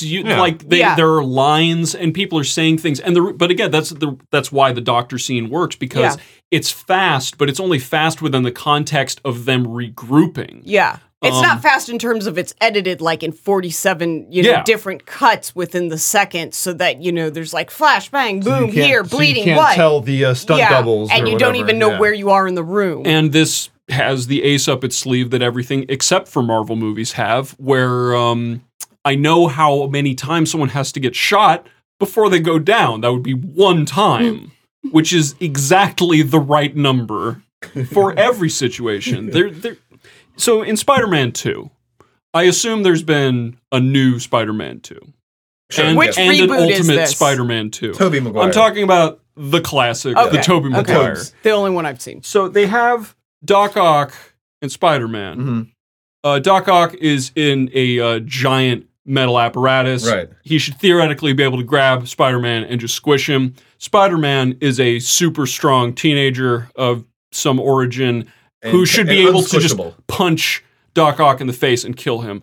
Or cover him in web or something. That movie, as far as superhero movies go, it was passable. It would have been substantially better if both of those characters, as melee combatants with one-punch kill capability, had to fight like that was true. Yes. Like, that would have made the fight much better, because instead, they spend the whole time beating the shit out of each other, and I have no idea how hurt they are, because there's no standard for it. Yeah, the Avengers is a lot like that, too. Every superhero movie is that way, because everyone can take a punch, and they're throwing thousands of punches. Yes.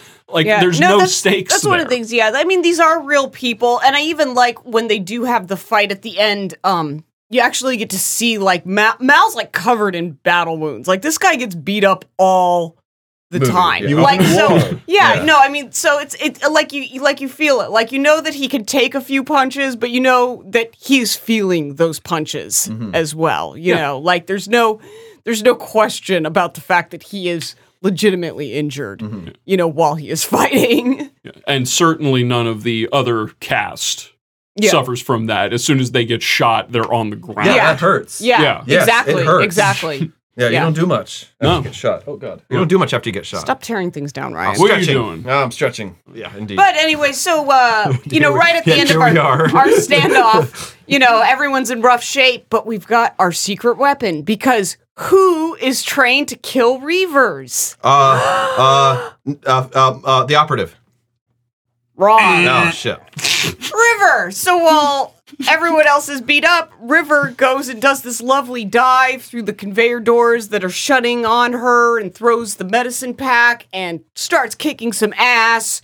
And you don't know at this point if she's actually going to survive this, because it is a zombie movie or a zombie video game amount of Reavers coming through every orifice. And everyone in else- this room. It's a little Left 4 Dead. And everyone else is injured, so they're not helping her at this point. Well, no, but apparently these doors are special doors, like specialer than the other doors that the Reavers managed to get. That means something. Blast doors are, they're plot doors. On FTL, you upgrade your doors so that intruders can't get into your area. Yes, absolutely. And if you get your Survive man a blast. working in the door room, it makes them even harder. Yeah, to it makes it really good. Yes. Yeah. Excellent. Super blast. And then we've got Mal and the operative, and they have their last fight, and they don't kill each other. Mal like kind of ties up our operative at the end here so that he can get his copy of the Reaver information. The best revenge, he's like, your punishment is that you have to watch me succeed. You're gonna keep living. Yeah. This scene also confirms clearly an existentialist.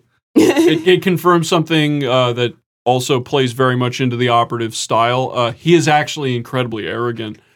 That's not like a vibra sword or some like crazy magical apparatus. It's just an actual sword. Because Mal and him, they both get stabbed. Yes. And they don't die from it. Yes. Which implies that's just a regular ass metal sword. Oh, he's old school. That's all like the operative. Well, there's no superpowers in this movie. That's one of the benefits of this not being a superhero movie, is that nobody, with the exception of River, because we have to suspend our disbelief, nobody has superpowers. Well, she doesn't have superpowers. She just can fight. That's But a there's- fucking superpower. Yeah. When she fights. There's no like energy She's coming out of her clairvoyant. hand. She doesn't have a fucking hammer that like Yeah, but she she's hammers way down. stronger than she should be for her size. I get Let's that. roll the tape. I get Let's go that. back to the commando scene.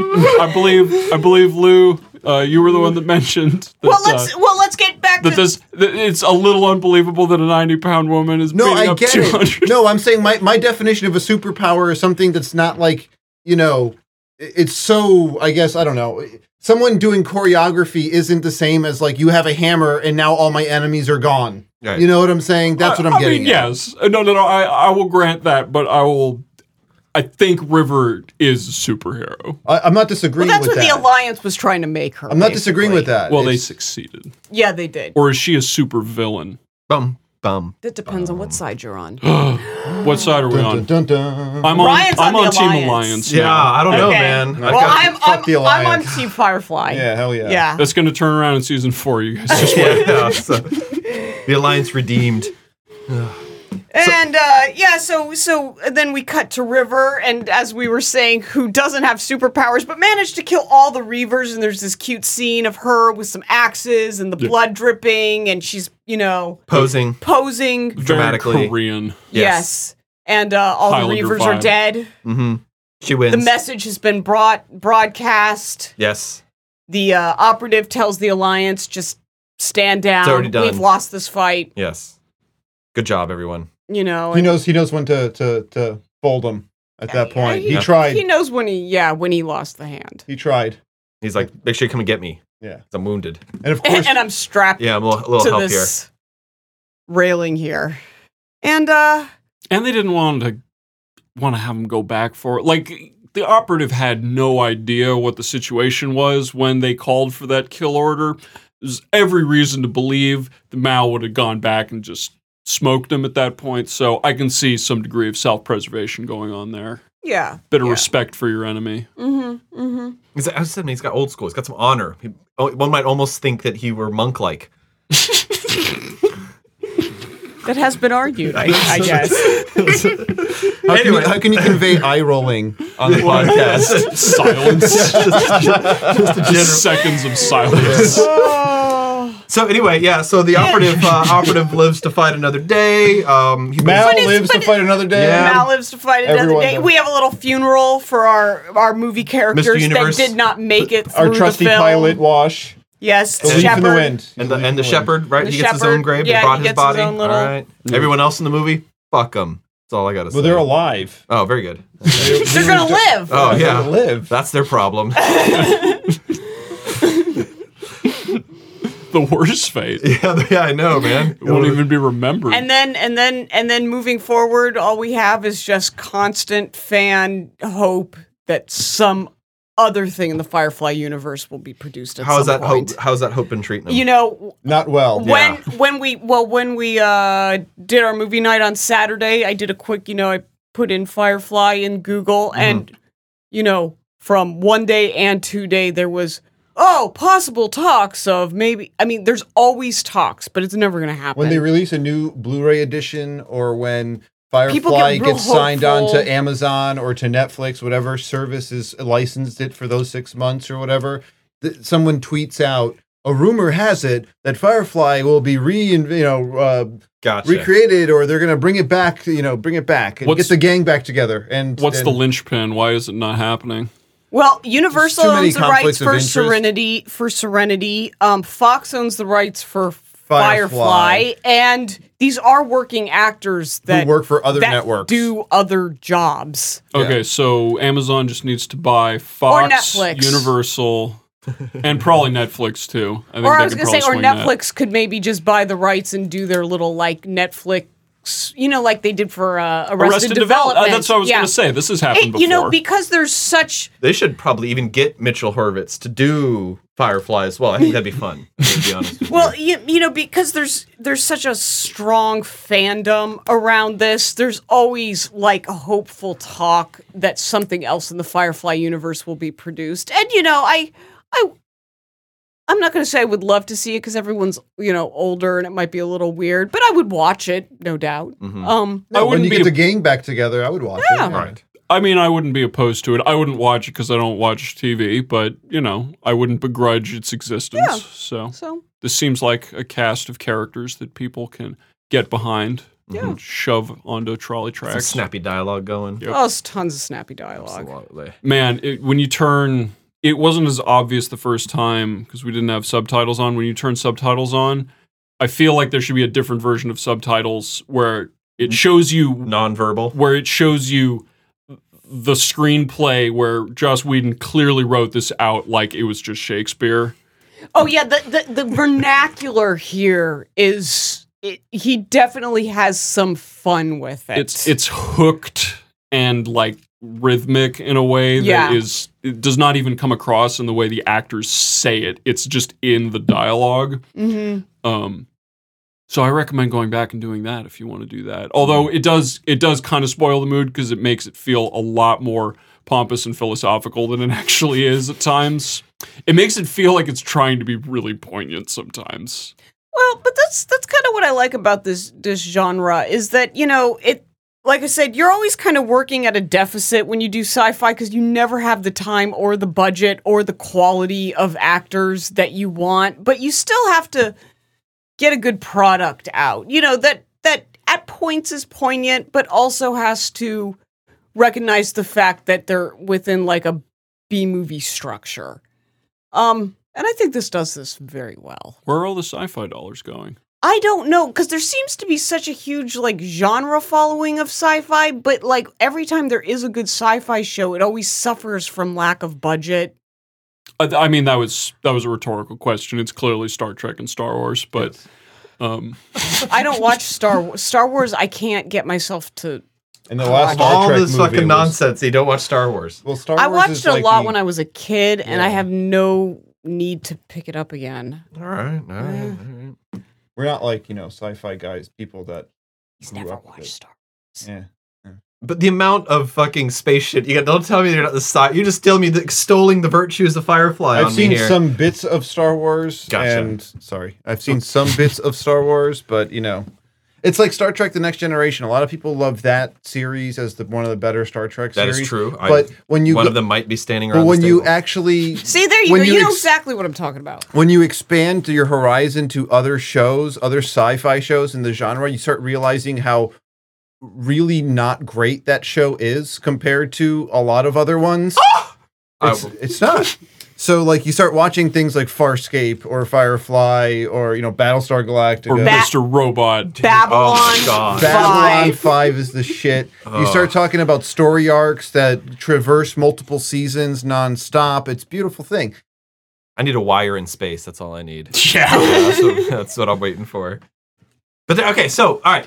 Has no one tried that yet? Is that too audacious? Yeah, I think so, man. Yeah. It'd just be too much. I think Alien, maybe the first Alien had it with their, like, blue-collarness. Actually, The Expanse is trying to do it a little bit, but it's sci-fi, the TV network sci-fi, and their stuff always is a little unwieldy. Like, they haven't figured out how to get the writing as nice and tight. There is a season 2, or 3. No, I mean, we'll watch it, sure, but it's not... we'll watch it indiscriminately. I'm just saying the sci-fi network sci-fi programs, the writing is not quite as tight as it is on something like this or something like Farscape or Babylon 5. I mean, sci-fi backpedaled on being spelled correctly, so... And how many Sharknadoes have they put out? Touche. They've got... No, it's brutal. All right, so let's hit this thing. We're done. Is the movie over yet? Fucking Christ, let's get on with it. Ryan, it sounds like you got more to say. I got some problems with this movie. This is not a good movie. I gotta say it. I just, I like it, but it's not a good movie. You've watched it like one time. I have, from what I can remember, I've seen it one time. Yes, I've seen it several times, but I have, for all intents and purposes, I have not. I've seen it one time. So I do agree. All right, so some problems. First off, just obviously, I gotta say this is not a well acted movie. We already established B-list actors. Yes, so I think it bears repeating. The acting is a problem for me. I mean, were you expecting like Academy Award performances or something? They're not in the budget. Yeah, exactly. Yeah, no. Once again, I mean, it's tough for me to suspend my disbelief. Like, I mean, I got the hum, but I'm not there yet. But still, there is some good acting in it, though. There are some bits and pieces of it overall. But, I mean, the tone of the thing just has some problems, right? Like with the way that the acting and the story is just being, like, jammed into this thing, man. I mean, this movie is almost holding more sausage than the casing can cope with. And it's just like 10 pounds of potatoes in a 5-pound bag. Oh no, Dude, this movie, the original script was 190 pages. So I can that would have made it at least 3 hours long. But it's like a lot of these things, like it's like, I tell people I don't like superhero movies, and they're like, "Do you read comic books?" But and you it's watch superhero movies all the time, Ryan. I know but I hate them, and this is the thing. They're like, "Well, don't you read comic books?" I'm like, "I'm a fucking adult male with like time on my hands." Like, no, I don't read comic books. Because like, they're stupid. Yeah, I've got things to like do in my life that are like meaningful, and so like I don't read comic books, and yet they always tell me like, "Well, they're more enjoyable if you read the comic books." But I'm watching a movie. It's like telling me that like the sex would be really good even though the woman's in the other room. Like the whole point of I'm in here, like if you like those types of movies or that type of I don't know, reading or whatever you want to call that, then yes. Yeah, maybe. But this thing but Ryan, you enjoy reading the Cormac McCarthy novels before you see the movie adaptations. Yes, absolutely. So, but these things have like weight and gravity to them, like I'm here to have a good time. Like I don't need to like just don't tell me that I could be enjoying this more if there was something else unattainable in this moment right now. Also, to reverse the aphorism, sufficient but not necessary in the case of No Country for Old Men. You can watch that and not read the book and still think that's a pretty good movie. So I do like, like I said, it's not good, but I did enjoy it. I mean, I did like the feel of it, and I'm a quick study with films, so I didn't need a bunch of backstory, like I didn't need all of that to like, I think, get a grasp on what was going on here. But I did like it. And like, that's the thing too, is that as the dialogue gets delivered rather hammily at times as well, they don't stop to like, and it doesn't feel self-conscious. And that's what's kind of interesting about the film in general, is that it is rather sure of itself, even though it seems like it shouldn't be. And that's kind of what is kind of fun about camp as well, which I think that like something we've been kind of avoiding, which is that this is a campy movie. Hey, this is my guilty pleasure pick. Yeah, I know. Thank you. Yeah. So now I'm trying to like reestablish the theme and listen, here. I know Tombstone isn't considered a B movie, but there was some campy shit. Dude, that is a bad movie. There was some campy mustaches. Terrible. And Jacob actually is he says he is very disappointed that we did not bring up how Doc Holliday's double-barrel shotgun shot 3 shots in the OK Corral scene. Irregardless, it is a terrible movie. But like but these things once again make it a little bit more endearing than they are as well, right? Like, I mean, I get that the operative is just absurd. Like, there's no fucking reason that character should be relevant, interesting, or otherwise have any sort of serviceableness in the plot himself. Or be killing people with a sword in the future. No, his whole motivation is fucking ridiculous. Nerve clusters. Yes, nerve clusters. So we're sitting at the Joint Chiefs of Staff of the Alliance. There's a meeting going on. The recruitment agent comes in. Mm-hmm. We found one. Dude, he knows the nerve cluster trick. He knows the nerve cluster trick. You gotta beat this guy. He is all about killing children. He is, he thinks he's a bad guy already. He's perfect for us. Yeah, he's one of those rare And he respects our goals. Yeah, he is exactly, he represents what we want the Alliance to be. He's one of those rare instances of people we didn't need to inculcate into our world. He is like, I'm on board. Like, what are we doing? I'm on board. Let's do this. He spent his whole, like, from kindergarten through 5th grade just taking the heads off of G.I. Joes. Mm-hmm. Like, he's battle ready. Yes. Just like a villain needs to be. And he's my favorite character in this thing. I do like him a lot. But once again, I still come back to it. I got some other things to say. This movie has a lot of shit in it, and as such, it's like really difficult. So I've got some themes. This movie's about this movie has this like a rebellious aspect to it. It's about there's the question of morality, about whether we should do what's right and what's wrong. There are themes of There's protection. a lot of rebellion themes. Rebellion themes, morality themes. This movie's also about personal freedom and liberty. Oh, yes, it is. Yes, Alliance is controlling. No, man, I want to be free. That's why I'm out here. Familial love, protection, and ultimately the quest for truth. And There's a lot of plates in the air. I'll be honest with you. Like, there's a lot of plates spinning. I mean, in this thing that's a as lot well. of content to cover in a shitty B movie, wouldn't you say, Ryan? Well, but this is the thing is but that it covers them all so beautifully. in a manner of speaking, it sure as hell tries to, and as it kind of like launches around from this thing, right? You like the unity of the whole plot structure is bad, and I know, it's unfinished, right? And like I get that, but it's just not. It just holds it back in the end for me as well. It's something that you are really enjoyable, and that it, like I said, the lack of self-consciousness that it brings to all of this, the fact that it just kind of like fucking bulldozes its way through each little obstacle set up for itself. I mean, that energy alone is kind of like almost endearing in its quality as well, right? You knew you had like this one-off shot, and he's just like, no, I'm going to do it. But that, in a way, that's how the Firefly crew is. Like, I mean, they're just. They have to operate at that level. Yeah, the mentality of the film. That's what I mean. Yes.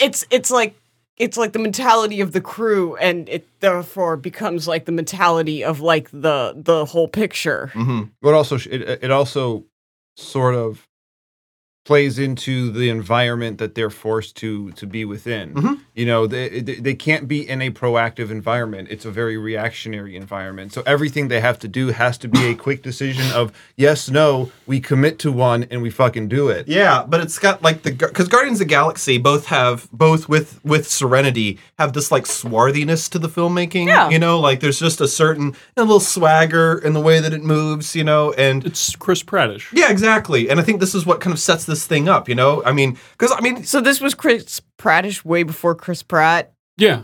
Okay. Well, he perfected the art. Look, all these characters are a pleather vest away from Han Solo anyway. I Okay, mean, like, that you've was got, that. There was Mal and the Millennium Falcon thing. We did make like some very direct comparisons between them, so it's a totally okay analogy. Also, to be clear, Chris You'll allow Pratt, it? Chris Pratt has a pleather vest on. Yes, exactly. Yes. So he's not even that far away from Han Solo. Also, Harrison Ford is going back and redoing all of his movies now, basically. He's just like Indiana Jones, Star Wars. They'll probably do Air Force 2 in a bit here. I want him to go back through... That may not happen. American Graffiti. He's doing, Blade Runner. I want him to go back through all of his old movies and die. That'd be awesome. Like, wouldn't that be an amazing... Damn it. Like high art ass mission at the end of your life to retire by killing every character you've ever been. I like it. Okay, the Han Solo comparison specifically, when Mal goes to see the operative for the first time at Inara's and he shoots first, it was a direct homage to the if you fact will. that Han shot first. Excellent. Okay. That scene. Uh-oh. Awesome. Yes. No, I'm not giving up my advantage. Like this is no apologies. And this film has no apologies, which is part of its charm, as we've established earlier. Yes. Despite the fact that it is a little clusterfucky. But it handles so it well. witty. Yes, exactly. Like, I mean, it's like anything, in All the end, on a ship called Serenity. In the end, I will see this movie again. I will give it one star. Well, that's all I can ask What's for. 1 star? That's really all I can ask for. Absolutely. David, are you with me? Yeah, I'd watch it again. In 10 years after you've forgotten it? What? I already did. Even better. Yeah. All right. You'll notice I didn't quote very much. I'll watch it again. I'm sure we will. Like tonight? No, I watched it last night. It's not like our favorite movie of all time. Oh, or okay. nothing. No, but it is a guilty pleasure. It's one of my guilty pleasures. Yeah. I mean, like I said, I've seen Tombstone probably about more than most movies. This probably speaks more to me than to this group, but I did find it funny that you consider it a guilty pleasure, when to me it's just a pleasure. I don't feel guilty about liking this movie. I love this movie. Right. I don't feel guilty about liking what I like in these stupid shows and these stupid movies, because at the end of the day, that's what they're there for. So it's not a guilty pleasure for me. Well, the next movie we're going to go for certainly does not aspire to that level of grandeur. All right. However, so when How guilty are you getting, David? Not terribly. But there were a lot of options. When we initially came up with this topic, I had no idea what I wanted to pick, and then I started like thumbing through the Blu-ray collection, and I have like 5 movies I want to pick now. You said this last week. I know. That's when I did the thumb through the Blu-ray I know, but we collection. weren't recording when David said this last week, so we need to So allow it's the all the afresh. listening It's audience. on the record Yes. now. On the record. Officially, everyone now knows that there are like 5 movies that I want to do for this Excellent. now. But I've narrowed it down to 2, and the question is whether we think... I have one movie that I think is my ideal guilty pleasure movie, but it's also an action movie, and we've already basically done 2 action movies, so I'm hesitant to pick His it. guilty pleasure is action. The other one is a comedy. Okay. And I guess I don't want to reveal which ones they are just right off the bat, because that kind of sucks, because... Then you can't pick it for later. Yeah, it's no surprise. Can we each get a question then? What? Can we each get a question then? No. No, okay. I'm just going to pick one. All right, the very movie good. we're going to do All right, here are your choices. is Action comedy. Armageddon. Oh, very good. Oh my God. Michael Bay, Ben Affleck, Bruce Willis, that one black guy. Oh, man. I'm starting to regret Don't doing this podcast. close my eyes. Starting to regret doing this podcast, David. I believe this to be... Did we see this in the theater? Did we see? No, I've seen it at my dad's house like 100 times. Oh, yeah, approximately 130 times. Yeah. Okay. I believe this to be an guilty So you pleasure really movie. like this movie? It's got its moments. You know how Tombstone... You can't subject us all to it if you don't just think like it has it. its moments. Because the only reason why we'll watch it is because you like it. I love Serenity. Like, I will watch it every day. All right. No, I've watched Armageddon a lot, and I have never turned away from it. All right, that's... Okay, well, there we go. I guess that's the best we can ask for. If that is not a guilty pleasure, I don't know what is. Because I'm pretty sure I turned away from it.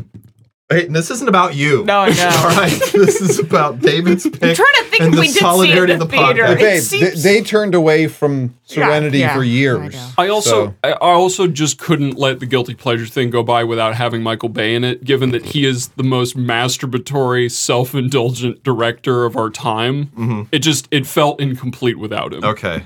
All right.